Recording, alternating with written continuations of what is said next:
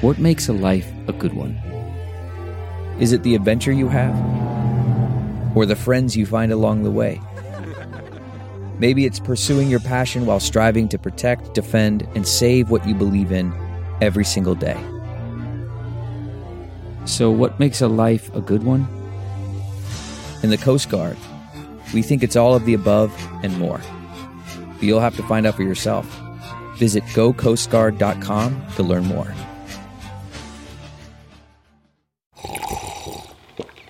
That's not just the sound of that first sip of Morning Joe. It's the sound of someone shopping for a car on Carvana from the comfort of home. That's a good blend. It's time to take it easy, like answering some easy questions to get pre-qualified for a car in minutes. Talk about starting the morning right. Just like customizing your terms so your car fits your budget.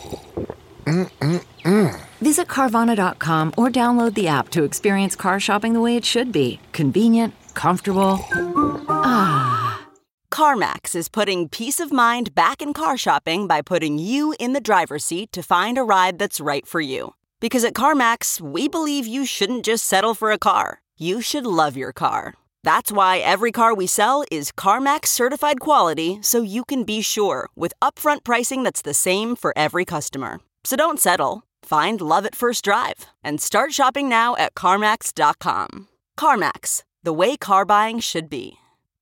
Welcome to episode 574 with my return guest, Alycia Schlesinger. Let's say that fast 10 times. My name is Paul Gilmartin. This is the Mental Illness Happy Hour, a place for honesty about all the bullshit rattling around in our heads, from medically diagnosed conditions, past traumas, and sexual dysfunction to everyday compulsive negative thinking. This show's not meant to be a substitute for professional mental counseling. I am not a therapist. It's not a doctor's office. It's more like a waiting room that doesn't suck. Social media handle you can follow us at is @mentalpod, and our website is mentalpod.com. A word about this interview with Alycia. We reference a video, a news piece that was on, I believe it was CBS. And it was when Alycia was kind of out there battling her untreated mental illness, and she was living on the streets. And it was kind of a plea by her sister being interviewed and saying she needs help. You know, anybody who can help her, please, please help us. She's not safe out there, and she needs help, and she needs to get someplace safe. So that's what we are referencing when we talk about that video. Let's do some surveys before we get to that interview with Alycia. This is from the Fears survey, and if you've never filled out surveys, they're a big part of the show, and they really help the show. So go to our website, and then you'll see a thing that says surveys, and just fill one out if you feel like it. And I always forget to mention this, but we can always use financial support on the podcast. You can become a one-time donor via PayPal, or you can become a recurring monthly donor via PayPal or Patreon. And I recommend Patreon because sometimes you get little freebies like episodes that bonus episodes that won't air for non-Patreon people. And I do that just to spite those people. This is from the Fears survey filled out by that dork from high school. And she writes, I fear that I won't live up to my potential. My teachers have always said I didn't apply myself, and I'm afraid that even at 32 years old, I won't ever become the person I could have been. I think a lot of us relate to that one. And that is such an annoying feeling. That feeling that, for me, it presents itself as that like ticking clock at the beginning of the show 60 Minutes, where you just tick, tick, tick, tick, tick, tick, tick, tick, tick. And there's a little part of my brain that's like, you lazy fuck. What are you doing? This is also from the Fears survey filled out by a woman who calls herself Clark's Third Law. And she writes, today, I'm afraid of failure in trying. I just imagine that people laugh at my efforts. I heard, quote, if you are born poor, it's just circumstances. But if you die poor, it's your fault, unquote.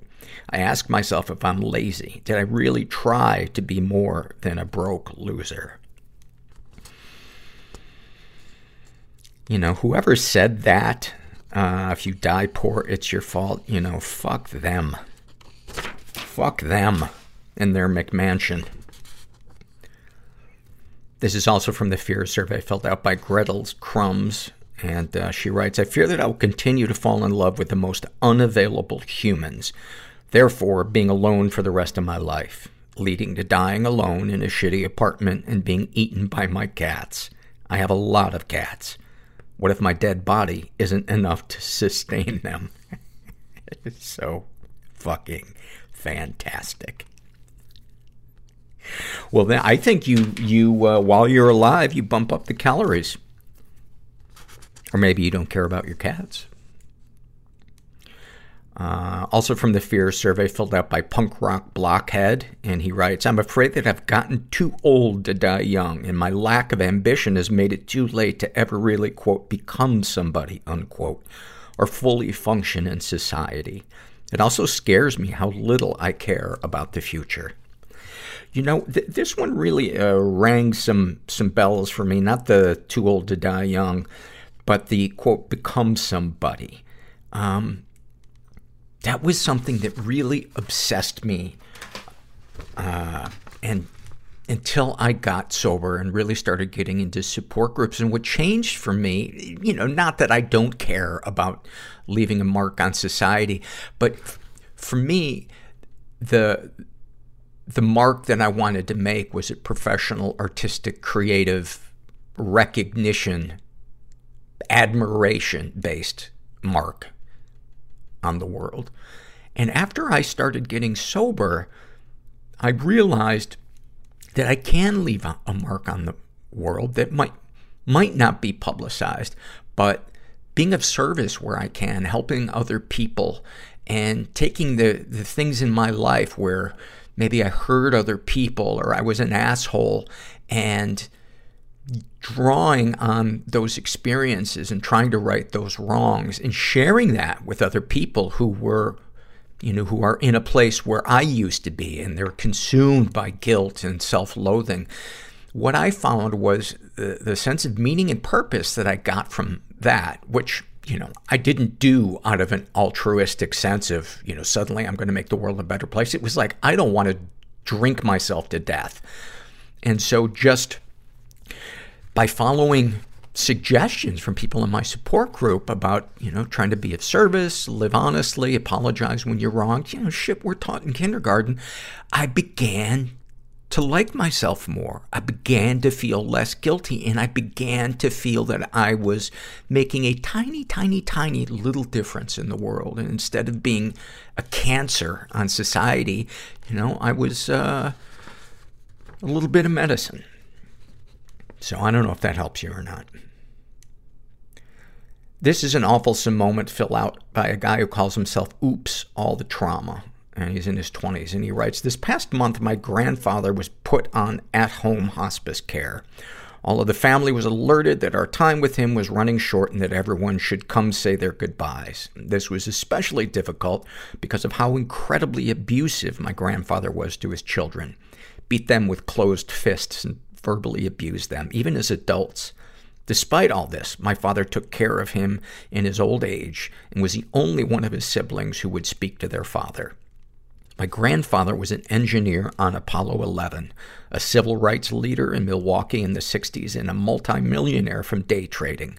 Despite his accomplishments and positive political impact, he was a gigantic piece of shit for what he did to his kids. I came from out of state for Christmas and also to visit him. I rode with my dad to his house the Saturday before Christmas. Grandpa and I, despite everything, were on good terms. As despicable as I think he is, He is an extremely fascinating person to share a beer with. We spent the day together discussing politics and whatnot. He was very happy to see me. At one point, he asked me, "Did I get you a birthday present this year?" To which I said no. He then pulled out his checkbook and said, "I'm going to write you a check for $5,000. My eyes widened. I tried to play it cool. "Thank you," I said. My dad chimed in. "We actually might need to get going." "How about 50,000? My grandfather said. "Please don't leave." I realized what was happening here. My grandfather was desperately trying to buy my affection, terrified of never seeing us again. "We really need to get going," my father insisted. "We can come back for the check tomorrow." I held my grandfather's hand tightly and said, "I'll see you again real soon, I promise." My father assured me that my grandfather was not of sound enough mind to be giving away that much money and that I shouldn't take it from him. I figured there was some truth to it, but I couldn't help but fixate on how easily I could make all my financial problems disappear with that kind of money. Goodbye student loan debt. Goodbye crappy apartment. That evening, we got a call from my grandfather's wife that he had fallen. We rushed over. When we arrived, we found him face down on the floor. My dad and I worked together to roll him over. His eyes bulged out of his skull. His mouth hung agape. As his head laid on the floor, his jaw bounced open and closed.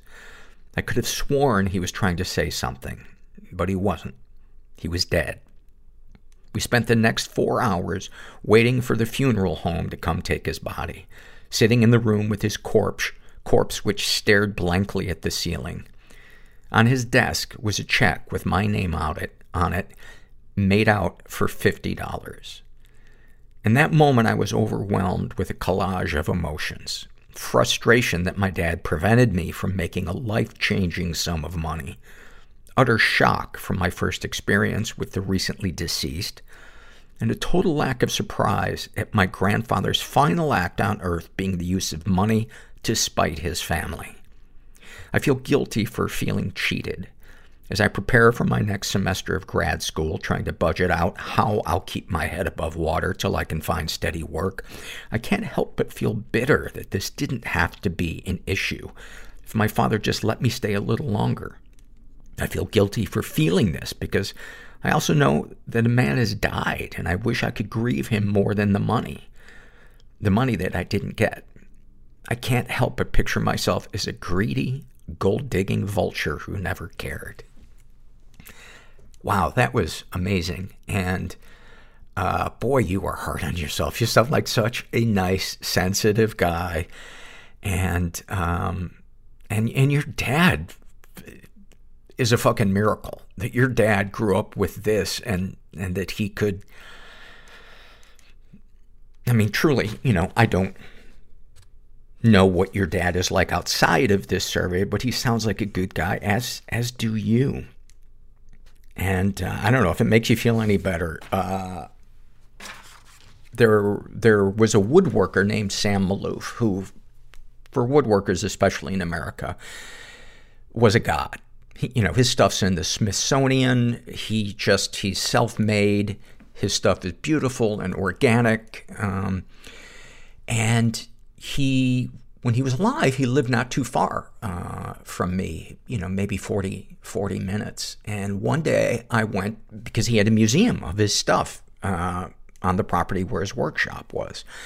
And he was like 93 at this point. And so I went and I toured the museum, and it was just amazing seeing this furniture in person and running my hands over it. And I went to the little bookstore they had, and the woman, and I bought his book. And the woman behind the counter said, I think Sam might be on the property today. Would you like him to sign it? And I was like, holy shit, yes. I would love that.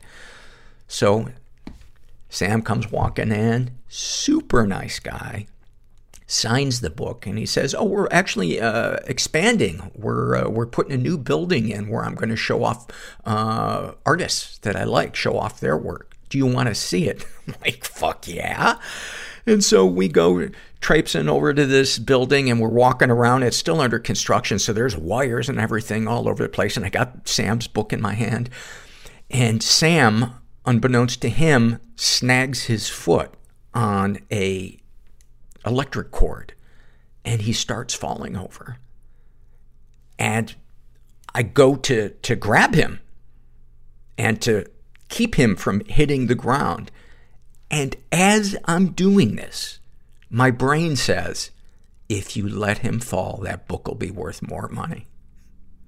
So I don't know if that makes you feel any better, but we are sponsored today by the online therapy provider BetterHelp.com. They've been a sponsor for years on this podcast, and I am so grateful for the progress that I've made in therapy using them. My current counselor, Heidi, as I shared the last few weeks in a row, has been helping me kind of get unstuck creatively and productivity-wise. And she's given me some things to do, setting timers, giving myself rewards with video games after I do work. And I gotta say, I'm feeling, I'm just feeling so much more productive, and that, kind of ticking clock that I talked about earlier in the podcast being in my head, telling me that I'm not doing enough. It's quieted it down. So that's been my experience with BetterHelp, among a lot of other things. But they're licensed in 50 states. You can look for a particular area of expertise. You can choose from a variety of counselors. If you get matched with one and it's not a good fit, you can always change counselors. And I'm just a big fan of them. So go to betterhelp.com/mental. Make sure you include the /mental part so they know you came from the podcast. And then just fill out a questionnaire, and you can choose a counselor from the list they give you. And then you can get 10% off your first month of counseling. Check it out, betterhelp.com/mental. This episode is sponsored by When Breath Becomes Air.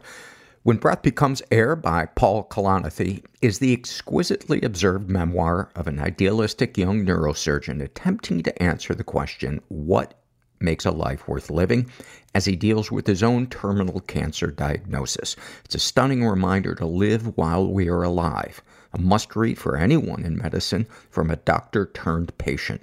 For healthcare workers, expand your view on patient care and the fragile beauty of our mortal lives through Kalanithi's unforgettable words.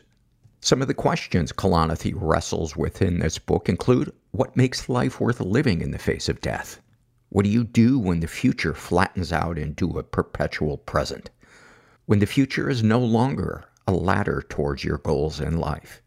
What does it mean to have a child, to nurture a new life as another fades away? When Breath Becomes Air is a #1 New York Times bestseller, Pulitzer Prize finalist, and named one of the best books of the year by the New York Times Book Review, People, NPR, The Washington Post, Slate, and more. When Breath Becomes Air is available wherever books are sold. Learn more at prh.com/breath. Okay, picture this. It's Friday afternoon when a thought hits you. I can spend another weekend doing the same old whatever, or I can hop into my all-new Hyundai Santa Fe and hit the road. With available H-Track all-wheel drive and 3-row seating, my whole family can head deep into the wild. Conquer the weekend in the all-new Hyundai Santa Fe. Visit HyundaiUSA.com or call 562-314-4603 for more details. Hyundai, there's joy in every journey. And then, finally, this is a happy moment filled out by a woman who calls herself Hotel California. She writes, my parents are both still around, and they are somewhat in my life, but they've never been there for me emotionally. I don't think they knew or know how. I can't express sadness or talk to them about my troubles, but I do have one person in my life who's like a mother to me. She's my boss. She's taken me under her wing and treats me the way I wish my mother did. I feel bad for saying that because my mom isn't absent. She's just not there in a way I wish she was. Same with my dad. My boss has become my mentor, my light, my guide. Nothing I ever say or do could be sufficient enough to show how much she means to me and how much she's helping me. Having her in my life makes me so happy. When I met her, I was suicidal. Because of her, I feel like I'm worth having around. I just love her to pieces. Just wanted to share that family doesn't always mean blood. It's who loves you unconditionally, helps you grow, and wants you to be happy with the best life you can ever imagine. Your fear of death is your love of life in reverse. I'm a kinky person. I didn't want to be I'm ashamed. a sexual being. Deeply ashamed. You are I want to live. fucking depressed. But how? I can't do this anymore. I will be uncomfortable, so you will be comfortable. Is life just a series of perpetual losses? You're not depressed. We're Black. There is no real chance for intimacy. We don't do that. Without risking being hurt. Push it all down. You can't go around it. Ireland, we don't do mental health talk. Through is the only path. No one is ever alone. There's somebody else out there Don't forget experiencing the same thing as you. that the places you feel most broken now You just gotta look for them. will one day be your greatest strength. And when you find them, it's a great feeling. And I'm suddenly feeling horrible about making that joke, but that's how far I will go to get a laugh because I am empty inside. You're in the right place. I am here with my good friend, Alycia Schlesinger. We've known each other for probably 11 years. You were a guest on I believe the first year of my podcast, maybe one of the first 30 or 40 guests, if not sooner than that, because you are somebody that I've always felt a kinship with, and boy, have you been through the fucking ringer in the last 5-6 years. And I've mentioned you on the podcast without saying your name, but saying a friend of mine is really suffering and she's on the streets. And I don't know what to do, but I can't be around her if she's not going to take her meds because we don't share a reality and it's too painful. And here you are. The Alycia I know and love is back, and I missed you so fucking much. Thank you, Paul. It's really good to be here with you. Thank you for asking me back. And yeah, it's amazing. It's been quite a journey. And yeah, I'm grateful to be here with you. So where do we start? I'll share my first memory that something was going on with you. We were at our support group meeting, and you told me that every license plate on your drive over had 666 in the license. And I went, that's not possible. And the thing that is so weird when somebody is in a state, is psychosis the right word? I think it is. I think it is. When they're in that state, is they sound completely lucid. If you eliminate what it is they're saying, the way they're saying it, the way you were saying it was not an ounce different than it was before. Right. Well, what would I say? I like to start with the end product, when I'm talking about what has gone on in the last 5 years. And I think, it ended up that somebody made an anonymous donation of $6,000 to a place called the Amen Clinics. And I don't know if you're familiar Daniel with them. Amen. Yeah. Right. Yeah. And so I went and had a brain scan. I guess it was back in July. And I wanted to know the answers, right? So what you're referring to it is a period of time of about the last 5 years. Mm-hmm. It started in 2016. And I wanted to know the answers. So I committed to myself to go through all the blood work, the brain scans, all of it. And what they came back with is, I don't know if you're familiar with their process.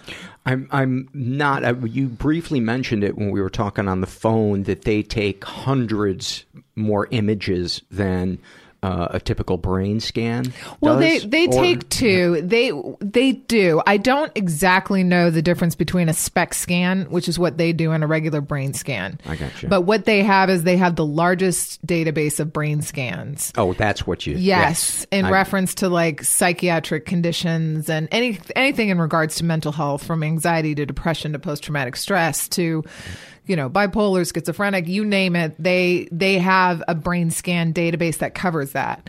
So I went in with kind of open hands of like, I'm gonna address this, whatever that looks like. And how long ago was this, and were you on your medication when you made this decision? Yes, I was. Okay. I was on 1.5 milligrams of risperidone, which is a really low dose. Mm-hmm. And that's where I had been. And it was a family decision. And I mean, I was already committed. So the fact that it was given was... Committed to doing it? Or? I was already committed to doing it. Okay. But the fact that it was offered was like such an incredible opportunity. So my family was 100% supportive of it. Mm-hmm. And... like I said, it's an expensive process. So it was about $6,000. And where were you living at the time? At a place in Tarzana, like a sober living, mm-hmm. which is part of what I have to do to fulfill my obligations for, everything that's gone on in the last 5 years. So it's a court thing. Which we will talk about. Yes, we will definitely talk about it. So I did the brain scan, I did the history, I did the blood, I did all of it. And they found no evidence of mental illness. That, for me, was a huge, huge relief. That was kind of my intuitive hit. But it's very difficult when you have behavior that doesn't add up to other people. Right. To share an intuitive hit, like, that's not like what they're diagnosing me with. That's not really there's no way that that's what I have. It doesn't make sense. And mm-hmm. I had reiterated that to doctors, and I got diagnoses of bipolar and schizophrenia and schizoaffective. And, and what I said is I don't have like a whole lifelong history of this, and I would try and share it with them. But when you're going through the middle of that and there's all these moving pieces, people mm-hmm. don't really want to hear that. Right. So, well, let me just pause you there. Try to remember sure. where it was that we paused. Help me understand how someone can be experiencing psychosis, but not have an underlying mental illness. What the diagnosis was that he gave me was a stress-induced psychotic episode.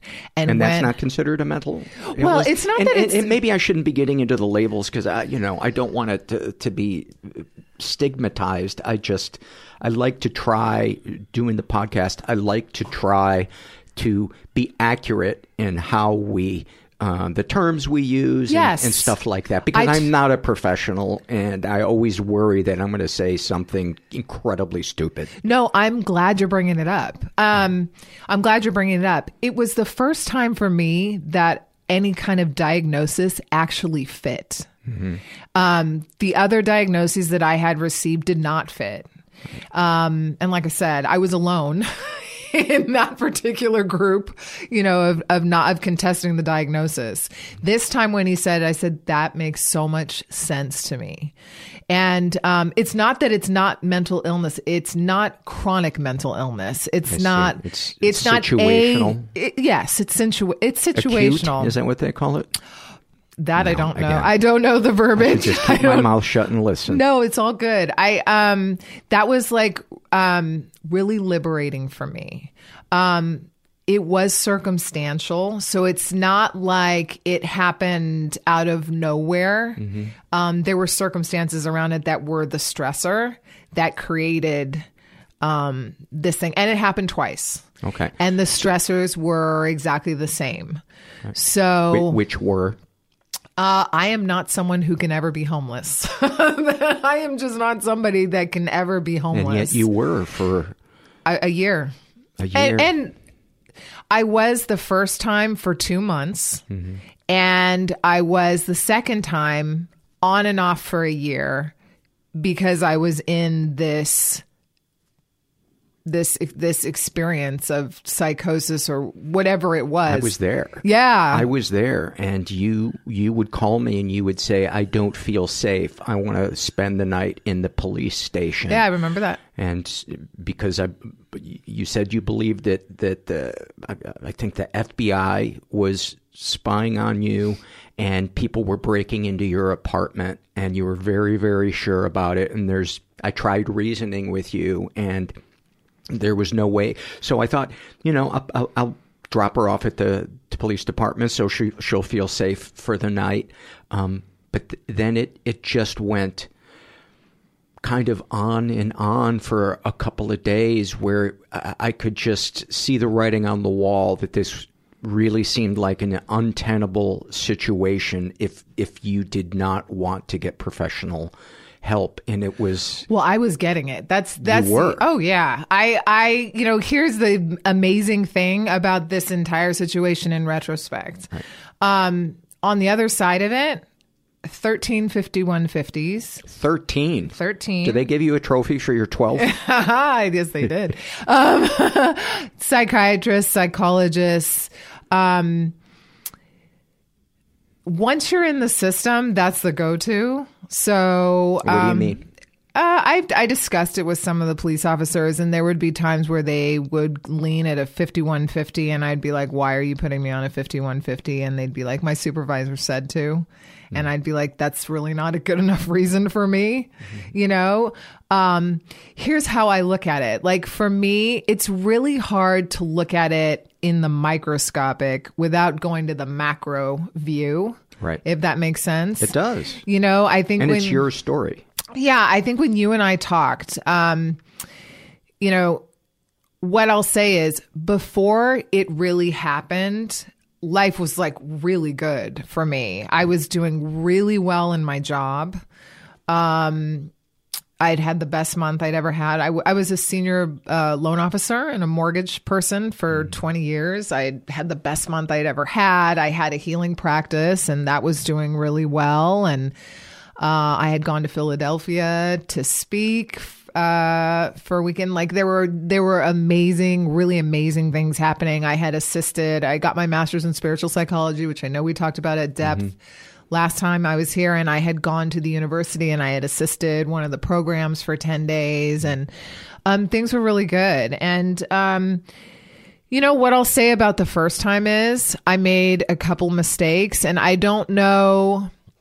I think my stepmom and I got into a fight. My dad had undiagnosed Alzheimer's, and I could go through all the details, but at the end of the day, we got into an argument. My dad said some things that weren't accurate because of his Alzheimer's, but he wasn't diagnosed at the time. Right.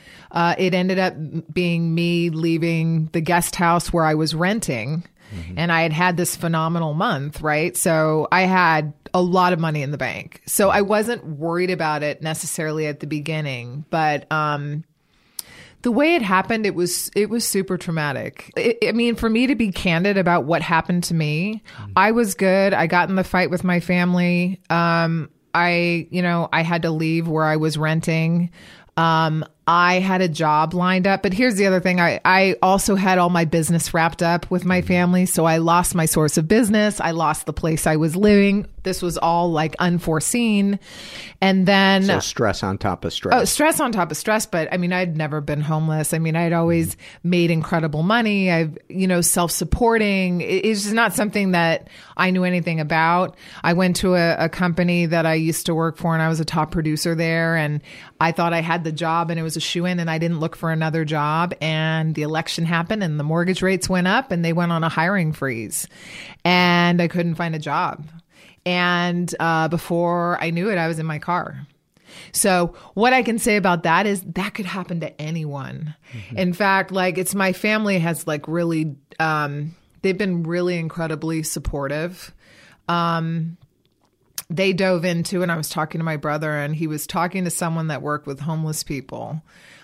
because there is so much stigma around mental health and homelessness. Yeah. And everybody was sure that I was an untreated meth addict on the street, doing drugs, dealing drugs. I mean, and I am not a substance abuser. I mean, but for the grace of God go I, right? But that's not my deal, right? I have other things I've had to deal with in my life, but that wasn't the deal, right? But, my brother was like, so most people have this assumption, right, that most people on the street are either mentally ill or they're drug addicted. Or they choose to be there.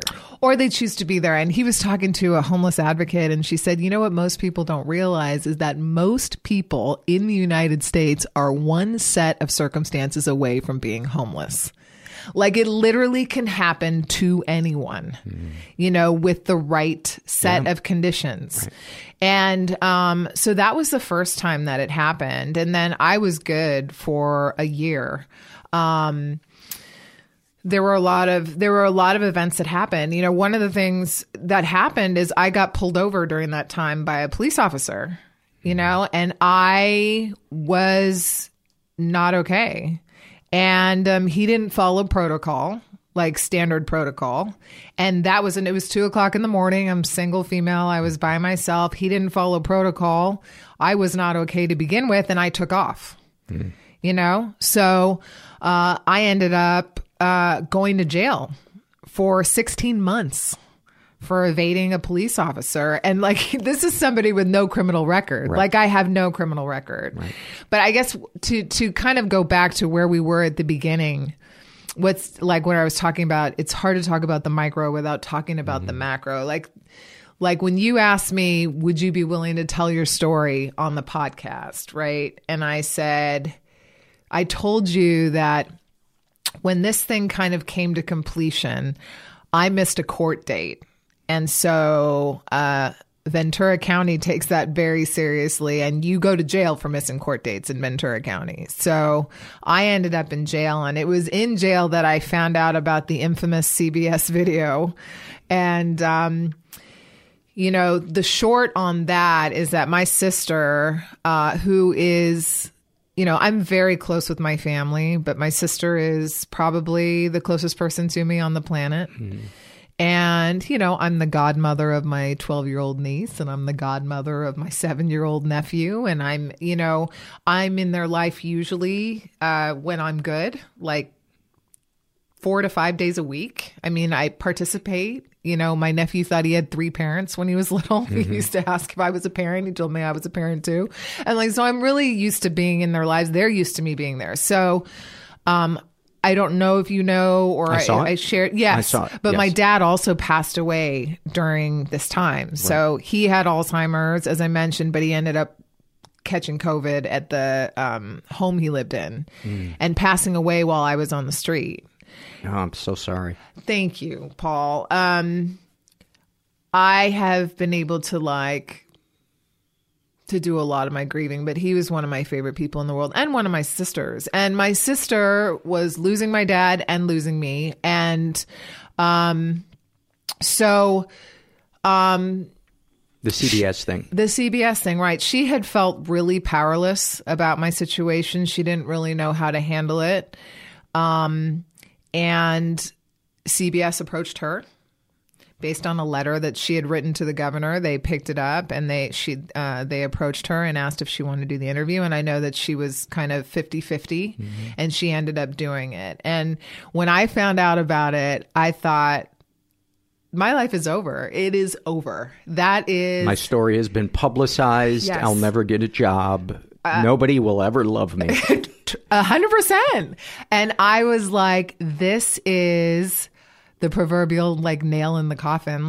I'm done. And, I let myself sit with that for maybe an hour. And then I thought, okay, I have 20 years in recovery. I've got a master's in spiritual psychology. I'm certified in NLP. I've got 20 plus years of therapy under my belt. If anybody has tools, I have tools. People come back. And if there is a way to come back, I will come back. And what I had to do was reframe it and give it a really empowering meaning. And I have, before this happened, I had a relationship with God. Like I've had a God, I call my higher power God. Mm-hmm. Not everybody does, but I call my higher power God. So I've had a relationship with a higher power. I went to Catholic school. My parents both had a relationship with God, and I really started developing one when I got introduced into the 12-step arena because my mother was an alcoholic. And so I went to support groups and things like that to deal with that. And I got introduced, and that's where the relationship started. But I will tell you, on the other side of this experience, it was more about relying 100%. Because before it, I had a relationship with God, but it was me doing everything. Like it was there, but it was me doing everything. And on the other side, I felt like I'm really going to have to lean into this. And I thought, okay, so here I am. I'm going to be 50 in February, this coming up. This is where my life's at right now. This isn't an accident that this happened. That was the first thing I did with it. What are the chances that my sister could write a letter to the governor and CBS News picks it up and it goes to 400,000 homes? I mean, the chances of that statistically, you can't make it happen. Right. And, if you want it to happen, and, she did the GoFundMe and what have you. And I just thought, I refused to participate in any kind of verbal arguments with her about it. She was having her experience and she was super defensive about the choice she made, and I was having my experience. And I knew if we were going to war it out, like nothing was going to come of that. And, right? And your relationship probably would not survive. No, it wouldn't. And we each have our own perspective, but I will say, what's interesting about it is as soon as I got into jail when I missed that court date, I was lucid enough that I started using my spiritual tools as soon as I got in there. And did they come get you, or did you turn yourself in? No, I mean, ironically, I have the behind the scenes now. I was working with the public defender's office to reschedule the court date, and I was actually doing everything right, which is why they hadn't arrested me. I did everything that I was supposed to do. My sister called them 34 times that day and begged them to arrest me. She was terrified that I was going to die. So, and that's her perspective. And I, now that I'm good and I can look back at it, I don't blame her. For thinking that. That's so good to hear. I don't, but I have to tell you, like, there was an opportunity, right? Like, and her and I have talked about this because I approached her and I said, I'm going to do this interview with Paul. And I think my intention is to help in any way that I can with my transparency and my honesty about my story. Like, if I can help anyone, I want to do that. And I'd really like to be really honest about the video. And is that okay with you? And she said, yes. And I said, well, you need to know. I wanted to share with her that when I tell people about the CBS video, they say, oh my God, do you talk to her anymore? Do you want any relationship with her? And I told her that, and she's like, wow, people say, do you talk to you anymore? And I'm like, right. And so I said, I get it. Like, I guess what I would say is I'm proud of myself. And I'm grateful to my recovery that I was able to have that pause and say, this doesn't have to be World War IV, and put myself in her shoes, right? And try and look through her eyes. That's so important because it's clear, I think, to anybody that she loved you and she was out of answers and this was a shot in the dark. Yes. And then when I do the math, right, it's like she did the video. She did a GoFundMe for me for legal costs and it was very helpful because coming out of that, I have different choices. And I thought, statistically, what are the chances of CBS picking that up? And then I come out and I'm getting back on my feet, and here's a $6,000 appointment to the Amen Clinic. I mean, I know enough from being in the rooms and being on a spiritual path for 20 some years. It doesn't seem to me to be an accident, right? I think it seems like it's there for a reason. And this is a part of your path. Right. And like, what can I do with this? Like, here I am. And now I look back at it, Paul, and I got a crash course I'd never been to jail. I was in jail for 19 months. I would have never thought that would have happened in a million years. I know all about... Did you look good in a jumper? I have no idea. They don't have mirrors. I don't know.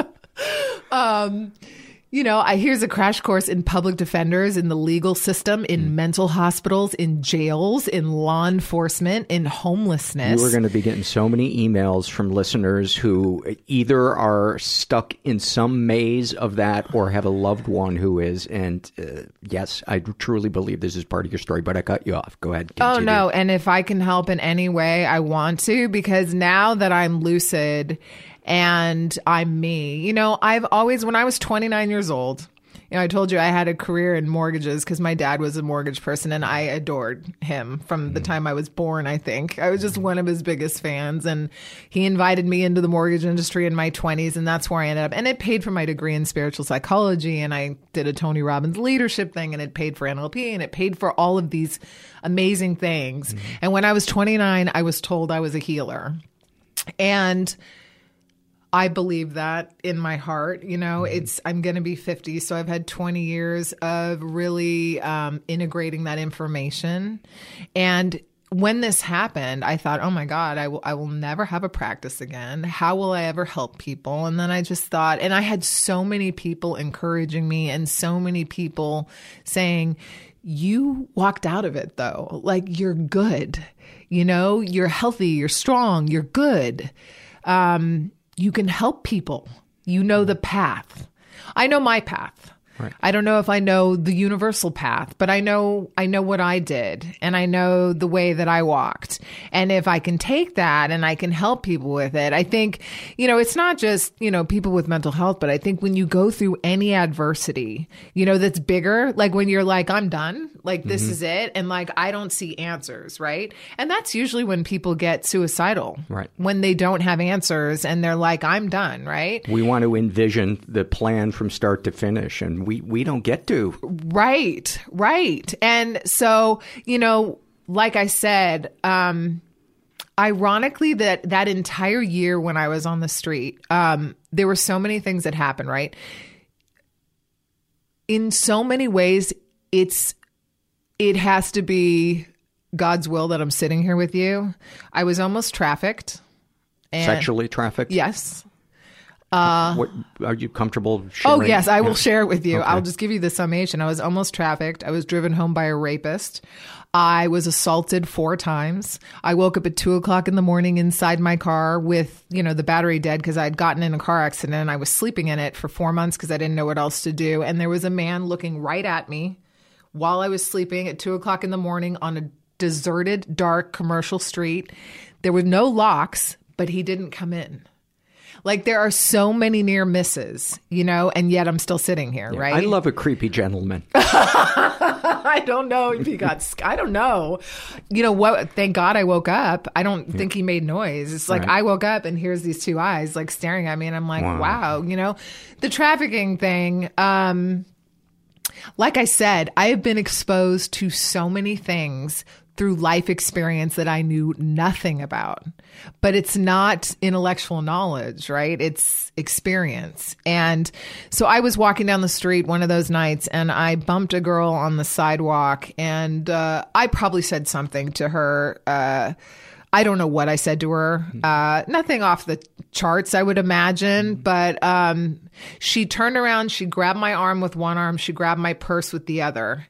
She tried to steal my purse. I held on to my purse. Now, this is in Woodland Hills. Woodland Hills. At like 9:00. Right.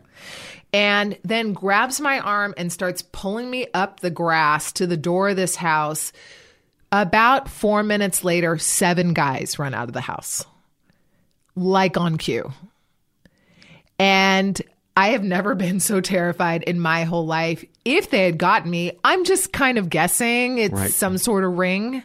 Right. Something like that. I managed to shake her loose, and I ran directly into the middle of the street and up the street into oncoming traffic to try and get somebody's attention. And thank God the guy stopped, and I had to beg him to let me in the car, but he did. And then they started surrounding the car, and I'm like, dude, you got to drive. Go. And he went, and thank God for him. Thank God for him. He sat with me for 2 hours until the police came, and I filed a police report. But I didn't know that existed on that level. Wow.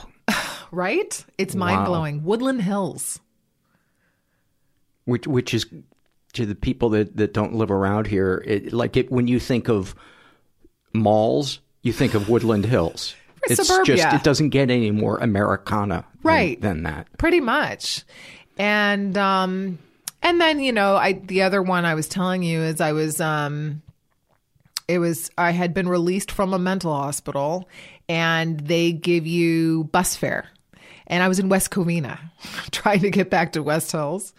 It took me all day. Somehow I figured it out, but I ended up on Sunset, and I thought I'll walk up Topanga to my car because that's where I was. And I couldn't do it. It was freezing. There was no way to walk up PCH. Right. And there was a guy there, and I asked him if I gave him $50, would he drive me to my car? And he said yes. And he drove me, and it was good. And we had a good conversation, and he was about to let me out of the car. And he said, by the way, I don't remember the exact word he used, but he basically said, I'm a rapist.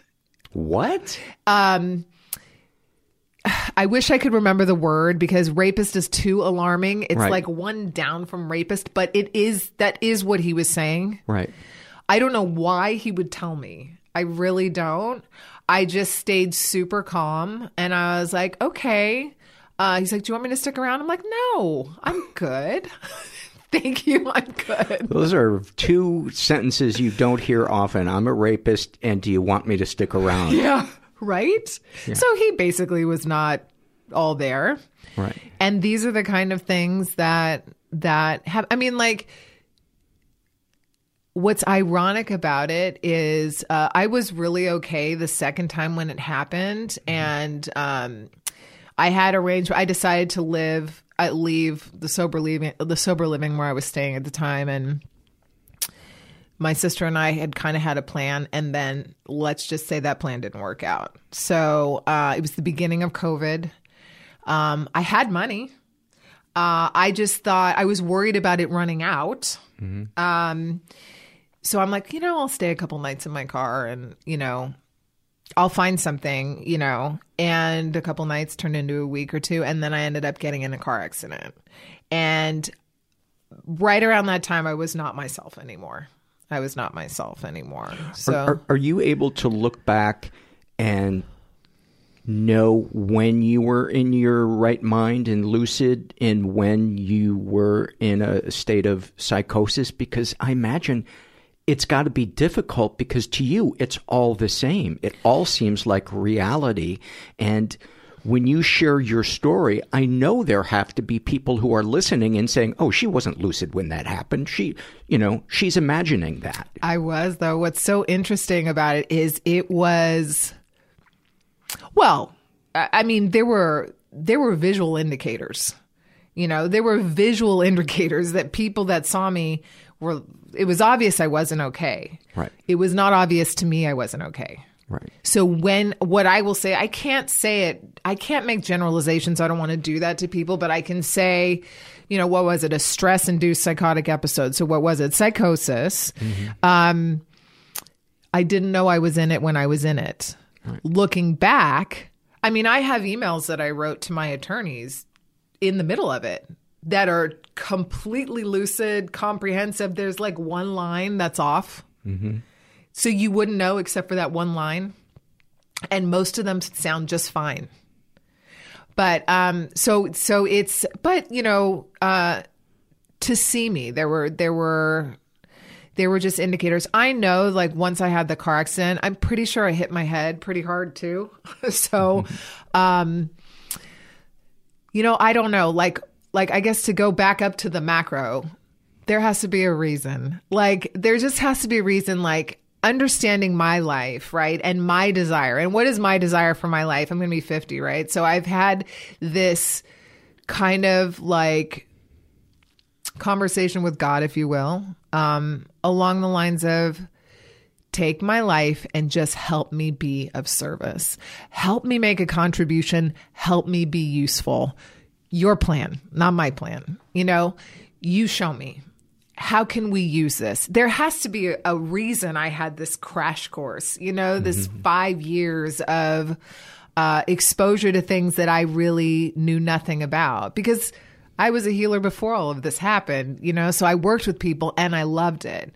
But I had 2 full-time careers. Well, the healing thing was very part-time. The mortgage thing was very full-time. And on the other side, right, I've got this felony for evading a police officer, which I would have never done, you know, in my right mind. But it's created this pause, you know, in the action, because it's almost like a mandatory pause, although it's not. Like, I keep taking in stride, but, you know, every day I was out there during that year, I prayed, believe it or not. Every single day I prayed. I prayed before I went to bed. I asked God to protect me. I asked God to protect my family. I prayed for the people I loved every single day, which is funny, right? And then when I got out, that too. And I saw my life. I'm like, you know, how I look at this is going to be everything, which is true for anyone, right? When you go through any something, situation, anything that's catastrophic or anything, even not catastrophic, even but success.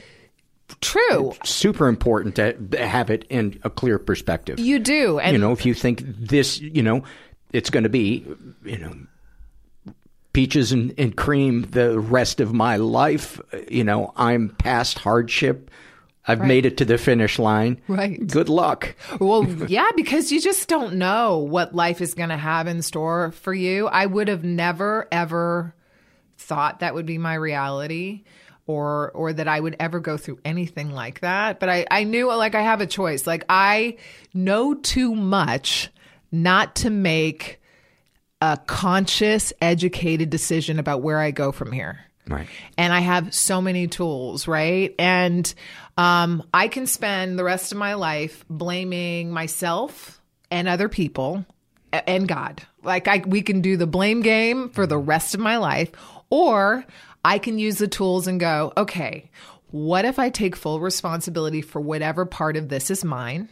I acknowledge the hurt for the parts that don't belong to me, and I stay empowered around the places that I can take action, and I stay in prayer, and I stay in meditation, I stay in my breathwork practice, I stay conscious, and I stay sober, I stay those words present, you know, and just see what happens. And open. I mean, all of that to me is openness.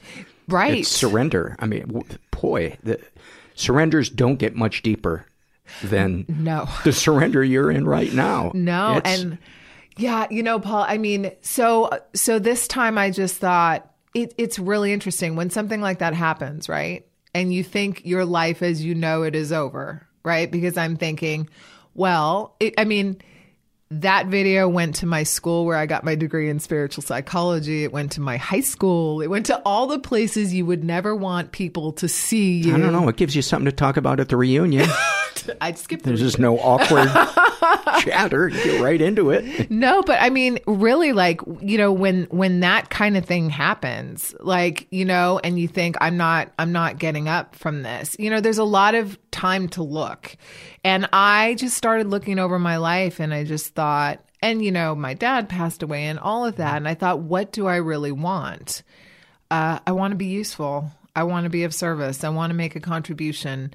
I have purposely and intentionally withdrawn my energy from the mortgage business because it was so difficult to try and launch in the direction of healer, speaker, writer, advocate, whatever that direction is, right? There's just not enough of me. And to have relationships and other things in your life, you know? And so I,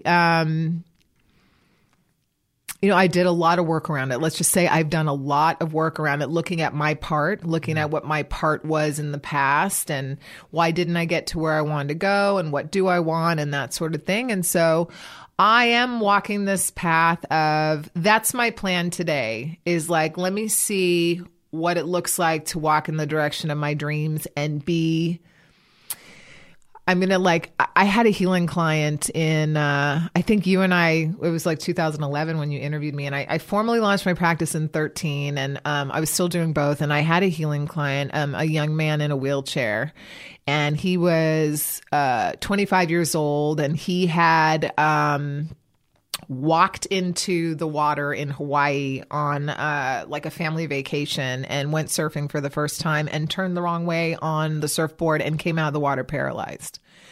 And he had this thing called surfer's myelopathy. And so I got the pleasure to work with him and work with his unconscious beliefs. And I'm not going to use his name, even though I could, because I asked him if I could use him as a teaching client. But, he had some unconscious stuff. And I worked with him. And I remember one time he goes, Alycia, anybody can be a mortgage broker, but not everybody can do what you do with me here.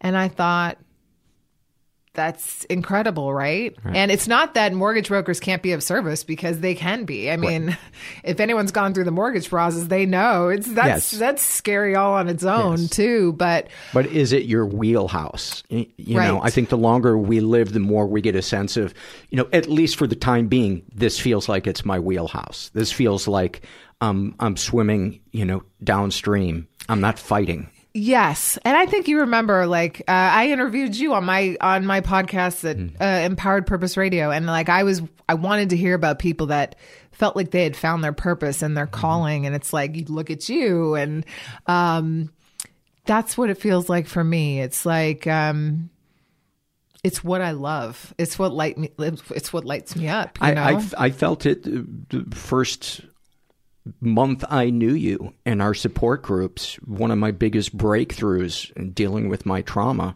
and I've told you many times, was at a meeting where you were the person that spoke, and you just let it off with an air of vulnerability and honesty. And every person, there was maybe 6 or 8 of us sitting around a table, and we all went so deep into our shame, our insecurity, our fear of just being alive.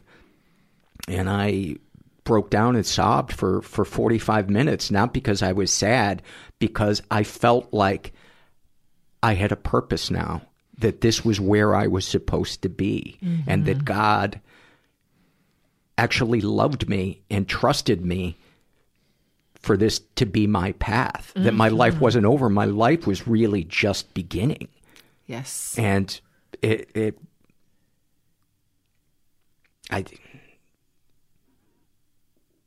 so much of it had to do with you and your message and how safe I felt. And I think everybody in that room felt opening up. So I agree. Thank you. Fuck the mortgage business. I'm so grateful to the mortgage business. I got to tell you, it's been quite a thing, because I did well, and I like being fully self-supporting, and I think you can have both. But at the end of the day, I want to be of service. But you said fear, and I guess that's what, the message I would convey. I know what it's like on the other side of this. Ironically, and maybe that's God's goodness, right? Because I have a feeling I have a lot of research I want to do. I mean, this is the beginning of me moving, in this direction to see how I can help. And, I have a feeling that the delusion is a trauma response. The psychosis itself was kind of like a trauma response. When they say stress-induced psychotic episode, I like to look at it that way. I'll tell you what it did for me is I really had almost, other than that trafficking incident, right? And the guy announcing that, and the times when I was assaulted, but I was out there for a year, right? On and off for a year, hotels in the street. I wasn't scared. And I was in It was me and like 4 blankets, you know, and I wasn't scared until I came out of it. Right. You know, until I came out of it. And I have kind of kept that promise to myself. I developed a treatment plan. I thought, if someone came to me with exactly what I'm going through, right, what would I tell them to do? Mm-hmm. And that's what I did with myself. It's like, this is what I would do, you know, with a healing client. So I'm going to move myself through that process because I can. And there have been days that I have been, you know, that happens when you're conscious and present and sober and awake and in the world. Fear still happens, right? Sadness, anger. Grief, anger, all of it, right? And, you know, I've been making it a habit of just saying, I need you to help me. I feel it. I need you to help me. I need you to be with me. I need you to help me. And I've had incredible, like, intuitive guidance. I just feel like I'm being walked. I'm being guided.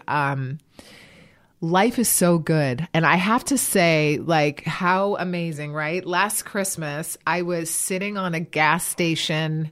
That's where I slept that night.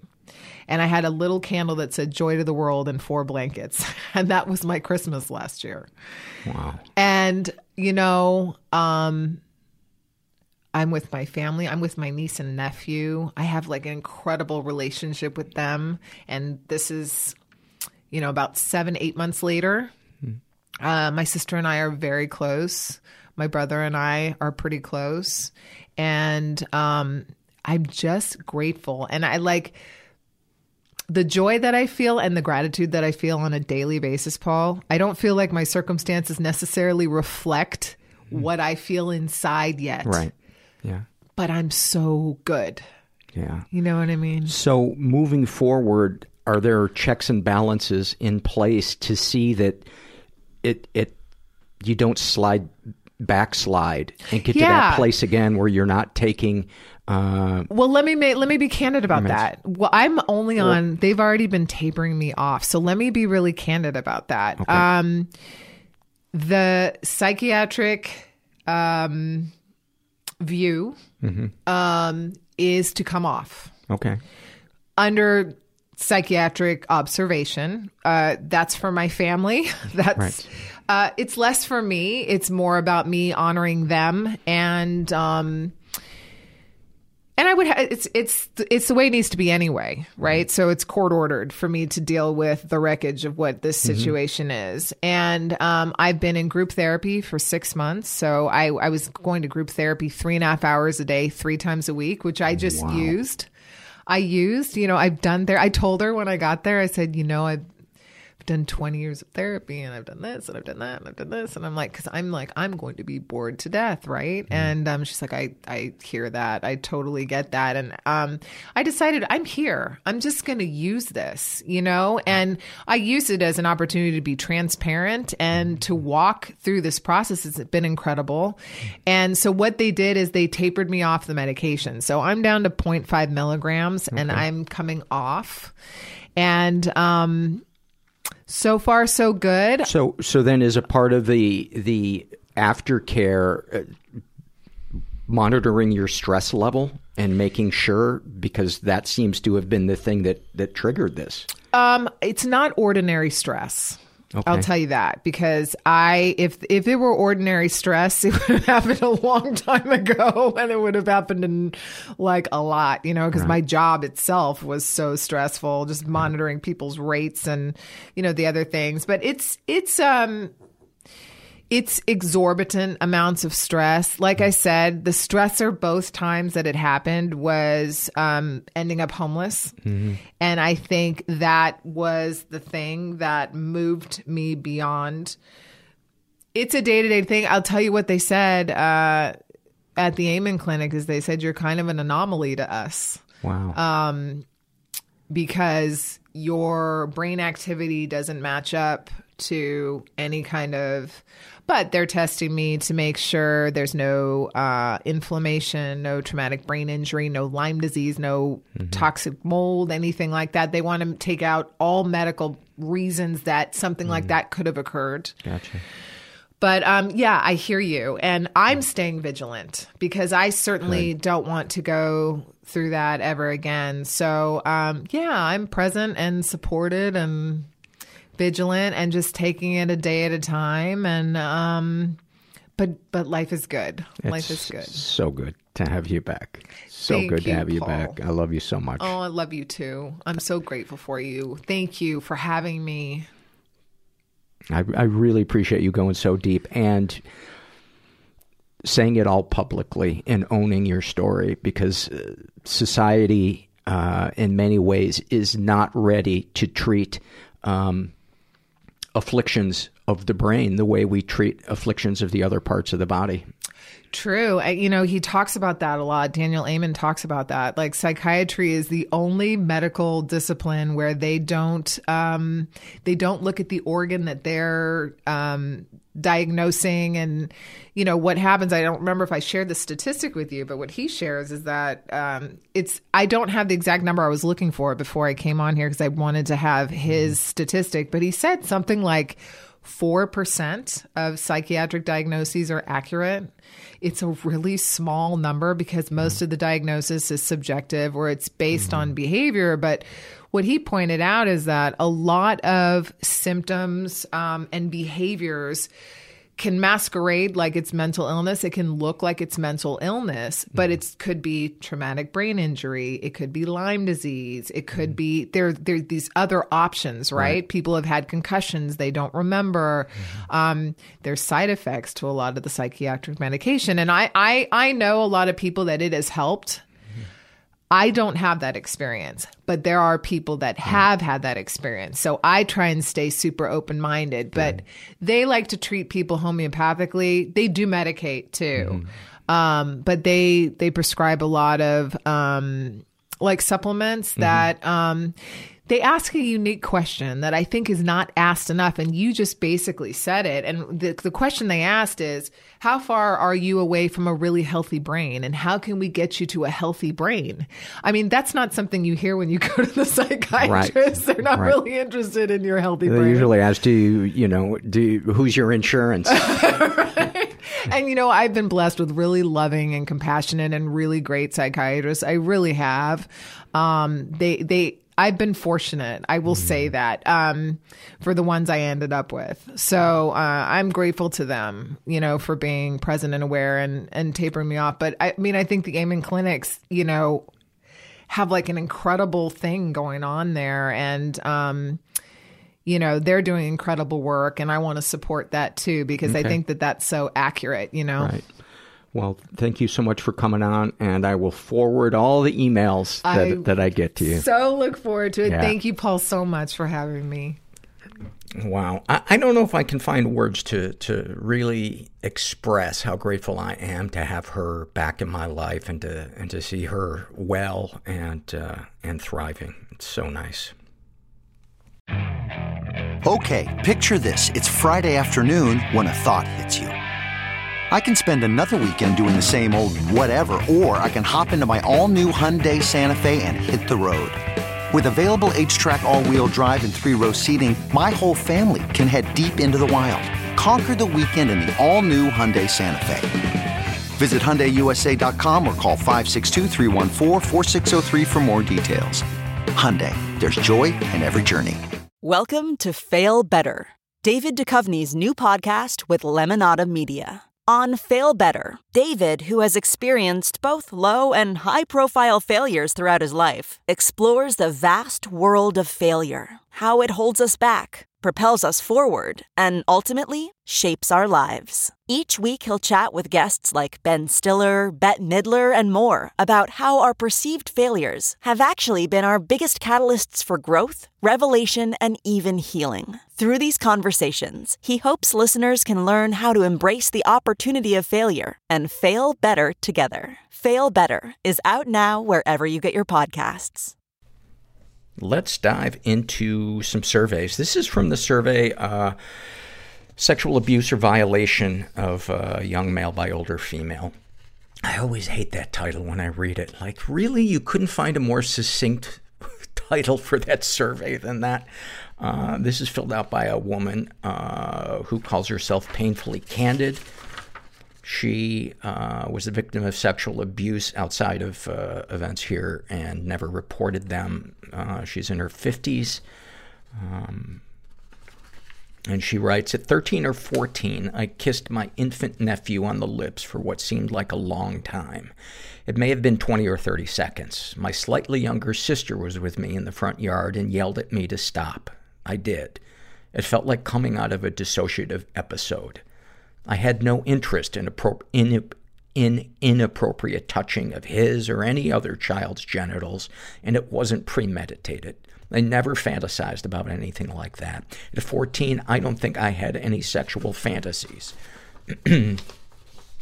My younger sister, who had stopped me, had taken pics. I handed her my camera to take pictures of our nephew. She later showed me in private the pictures that she had taken. I told her it was wrong and I would never do it again. I tore up the photos. This was all in the 70s before digital photography. She really woke me up. I never did it again. I don't have sexual feelings towards children at all. Never have. I'm not making excuses, but I had been molested by my brother, who was 8 years older, when I was about 7, behind our house in a play fort he built for us. Add repeated verbal assaults on the elementary school playground by one boy who said he was going to kidnap me, take me to his castle, and rape me. Add a second boy in middle school who repeatedly sexually assaulted me, and a covertly incestuous mother. I was confused and scared as hell, with no one to go to. I felt I had to handle everything on my own. Classic latchkey kid. I'd also been bullied in grade school and was told by my mom to, quote, just ignore it and they'll stop, unquote. Instead, it accelerated. In elementary school, I eventually fought back physically, which seemed a hell of a lot more effective, and I didn't tell my mom. Remembering these things, what feelings come up? Regret. How stupid was I? Confusion and disbelief about who or what I was. Shame because of what I did. Do you feel any damage was done? Was it innocent and natural or somewhere in between? It was probably in between. On my end, it was innocent in the sense that I did not understand boundaries, but not natural. Not something that should have ever happened. Let's see. If you've never experienced one of the above situations and it is only a fantasy, how does the fantasy make you feel? Do you feel it's something that might happen one day? No fantasy. Unless you count my, quote, grown-up fantasy about being the filling sandwich between Keanu Reeves and Val Kilmer, both men my age, by the way. Thank you so much for that survey, and I think such a great example of things that kids can do when they're confused and they grow up in chaos and they don't have boundaries. And, I hope that you're not beating yourself up about that, because it does seem like something that, while inappropriate, was still innocent. Those two things are not mutually exclusive. But thank you for your honesty and sending you some love.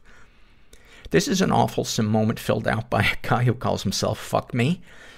And he writes, closing my brother's eyes after he died. I still feel guilty about it, thinking it wasn't my place to do so. I don't know if it was really putting him to rest or what the fuck was the meaning behind it.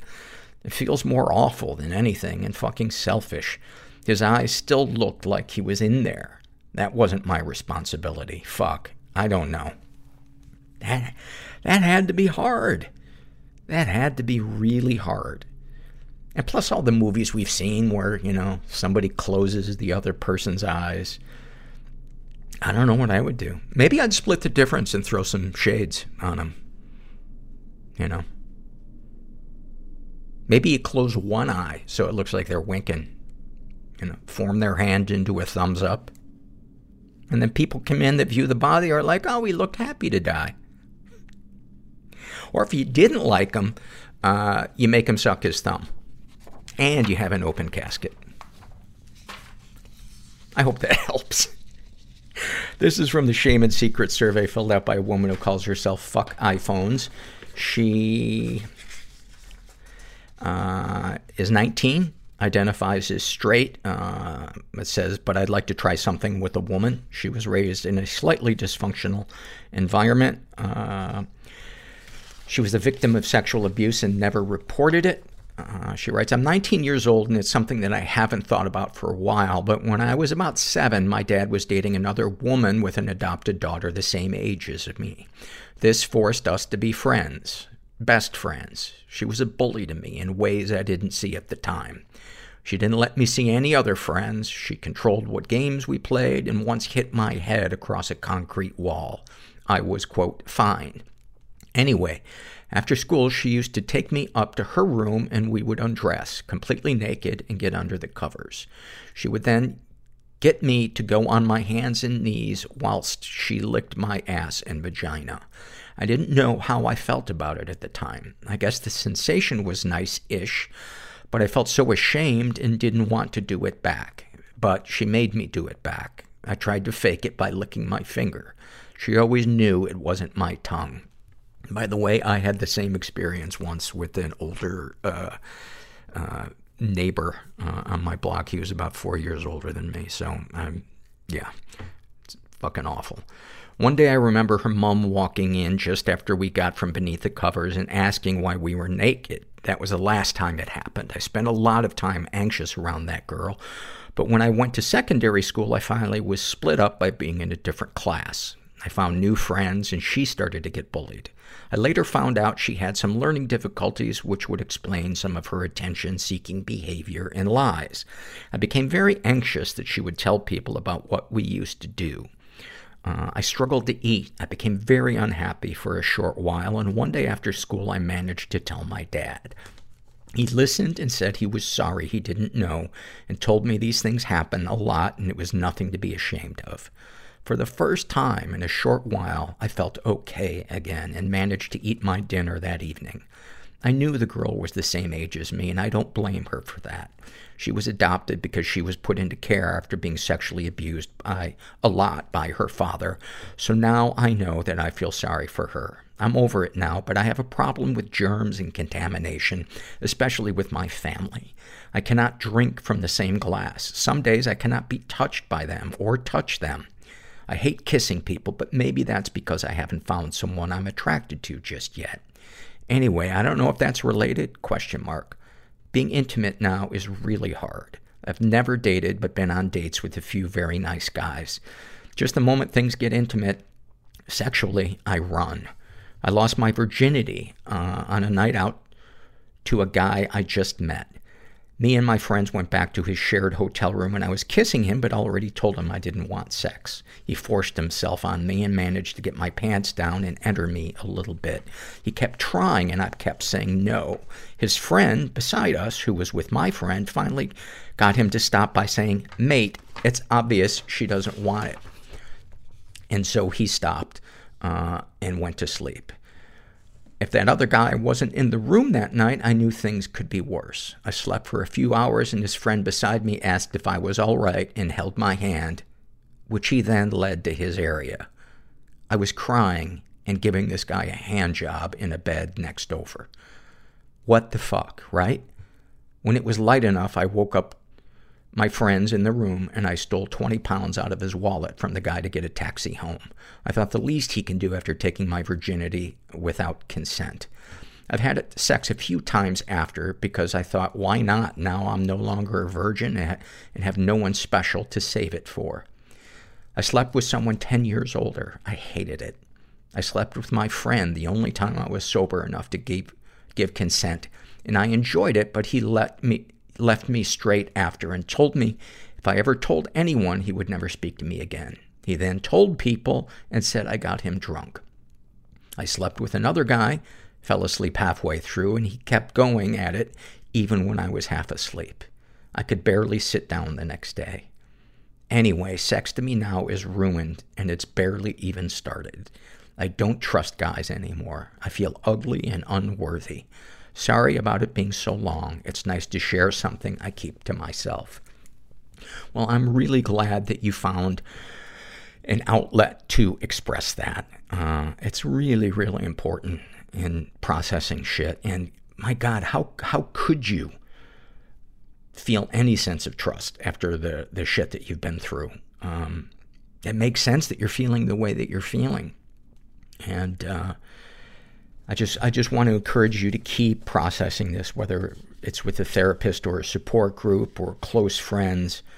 But, I mean, that is a big fucking wound on your soul. Darkest thoughts. At night especially, I always think about how people would react if I were to die or if I was seriously hurt. When I was younger, I wished to break bones. I'm not sure why. Being the youngest sibling, I got plenty of attention. I think I just like attention and want it. Well, you know, the other thing to consider too is what was the type of attention? Because sometimes attention can be unhealthy attention. And I'm not saying that was the case, but it's certainly something to think about when you say, well, you know, I wasn't ignored.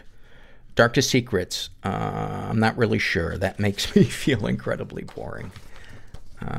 Sexual fantasies most powerful to you. The idea of having sex with another woman excites me. It's just something I've never done, but I want to try. Also older, married, stable men. When I see a man in his 40s, I look at them and their wife and feel jealousy. I want to be in a stable marriage with a guy to look after me. I find the idea of them keeping me safe behind their wives' back so safe and sexy. What, if anything, would you like to say to someone you haven't been able to? I would have told the old man at the bus stop the other day that winked at me and wasn't staring, to fuck off. I wish I did then, but I'm timid like that. He might have been dead.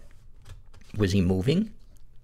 What, if anything, do you wish for? I wish that when I travel and leave home for months at a time, that I don't get homesick and let it ruin the present experience.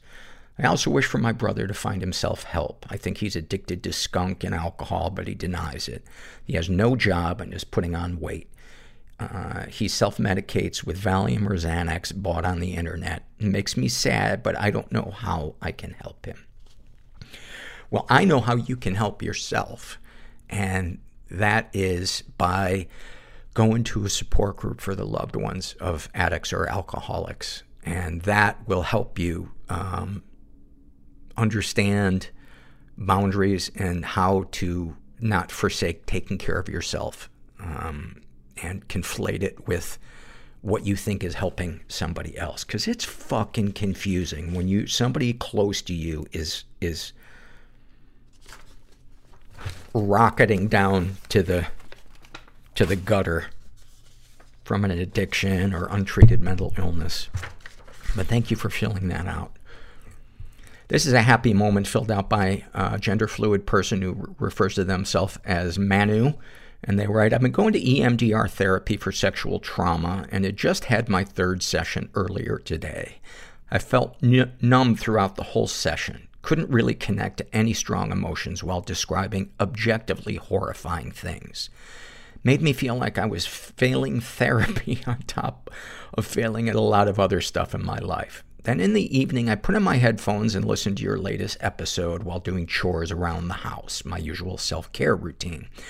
And at the end, where you spoke with tears in your voice about how it felt to open up about the things with your mom and your feeling of connection with us listeners, I broke down crying with you.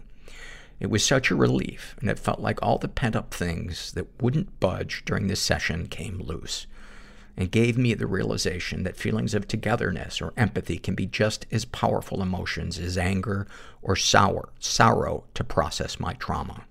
My abusers made me feel alone, wrong, and disconnected from other people. When I feel for and with other people, I gain back something tender and precious that was taken from me. Thank you for being so vulnerable and brave on your podcast, allowing me to get in touch with the vulnerability within myself when I needed it. And then they write, not a native speaker. Sorry if I worded weirdly. First of all, your grammar is probably better than mine. I would have never guessed that you were not a native speaker. I'm continually amazed when people whose primary language isn't English apologize at the end of a perfectly a grammatically perfect survey. But the episode that they're referring to is the re-airing I did of my first interview with Dr. Jessica Zucker. And I'm glad it helped you feel less alone. People sometimes will say to me, you're being so helpful to people with your podcast. And I always like to say, that's awesome, but it helps me as well. Because, and it sounds corny, but there is a sense of community in doing this podcast. It's similar, not the same as, but similar to the feeling I get from support groups. Being one of many, having a shared struggle. It can be, and sometimes laughing about the fucked upness of it. This is from the Shame and Secret survey filled out by a woman who calls herself Empty Hole, WHOLE 14. She is in her 30s, identifies as straight, was raised in a slightly dysfunctional environment, was the victim of sexual abuse and never reported it. When I was 5 or 6, I was in my cousin's room. He was 14, I think. When he came in and closed the door, he asked me why I was in there. And I can't recall having an answer. He laid on the bed and said if I wanted out, I'd have to lick his dick. He didn't say it like that, though. Anyway, I did lick it, and I remember it being pretty impressive size-wise. But everything is huge when you're little. He then asked me what it tasted like. I said a hot dog. Then he let me out. Nothing sexual ever happened with him again. When I was 10, 11, 12, another cousin ate me out for an entire summer. He humped me once, like rubbing his dick between my lips, and I remember distinctively really liking it. I can even recall grabbing him and pulling him harder against me. I've never had any form of animosity towards either of them. She's been emotionally abused. I think this is mostly just saying games, I suppose, but in the moment it really fucked me up. I did things that now I am embarrassed to even admit. In order, I think is what she was trying to write, to keep a guy interested. Any positive experiences with abusers? I don't hold a grudge or condemn them for it. They were young, and honestly, it wasn't a forced thing. I was intrigued as well. Darkest thoughts. Mostly sex-based stuff, like being the mouth behind a glory hole, having a 10-guy orgy, being utterly seductive and seducing as many men as I can. I weirdly love being a guy's side piece, but I want to encompass him till it hurts. I don't want him for myself, but I want him to want me in an almost obsessive way, minus the crazy or stalking element. Darkest secrets. I was alarmingly promiscuous when I turned 30. I would troll Craigslist and meet random guys to blow and go. Once met a much older man who I allowed to do BDSM with me. I sometimes watch bestiality porn because it makes me feel dirty, and I love that feeling. Sexual fantasies most powerful to you. Being made a sex pet. I want to please. I want to be rewarded for doing a good job. I want to be punished if I misbehave, but I mostly want to make someone feel the way I wish someone could make me feel. What, if anything, would you like to say to someone you haven't been able to? A friend of mine who I used to fuck. I have no desire to fuck him anymore because the sex is boring. He always mentions it, and I avoid the issue, but I would tell him he's boring. He's a one-note humper with no imagination whatsoever, and it drives me up like Death Valley even thinking about fucking him. But I love hanging out with him. What, if anything, do you wish for? To be loved. To find a man who is 30% fucked up, not 60%. To be myself with someone and not have to edit my feelings or my thoughts. Have you shared these things with others? Not really. I mean, some of it a friend knows, but mostly no. How do you feel after writing these things down? No special feeling. Anything you'd like to share with someone who shares your thoughts or experiences? Too bad I don't know who you are. Thank you for sharing all of those things. You have been through a lot. And I mean, that first instance, you were 5 or 6 and he was 14 or so. I mean, fuck. That is definitely going to affect somebody, in my opinion. I appreciate your honesty, and I appreciate you going deep there and sharing that stuff. This is from the Love Survey, filled out by Slumberjack. And they write, I love catching creatures. Ever since I was a kid, I've been in love with nature and all of its critters. Small animals, frogs, lizards, snakes, turtles are usually the ones I'll track down and say hello to. There's nothing more joyful than seeing a little friend hopping or scurrying around the yard. Frogs being my favorite. I always make sure to bring water with me to keep my hands wet when handling them. They drink by absorbing water through their skin, and human contact can dry them out and even transfer harmful chemicals to them if you're not careful. The reaction from people is always the same when they see me suddenly drop down to my knees and grab a frog with my bare hands. They ask, what are you going to do with it? This question always confused me. What do you mean? I'm going to say hi to this big old handsome squishy boy. I'm going to hold him up to my face to gaze into his beautifully detailed speckled eyes. I'm going to watch his throat muscles bob up and down as he breathes and hope that he sings so I can see it puff up to that fun bubble shape. I'm going to admire the intricate patterns on his skin that help him camouflage to his surroundings and complement his striking yellow color on the inside of his thighs. I'm going to feel all his little toes grip onto my finger as he relaxes and realize I'm not about to make him my meal. Slowly, his heartbeat and breathing will return to a normal pace, and he'll let me turn him around so I can continue observing him. I'm going to get my hands wet with his little squishy body and not care if he spitefully pees on me. And when I finish saying my hellos, or when he gets squirmy again, I'll lower him back down and watch him hop away in a fashion that only froggies can do.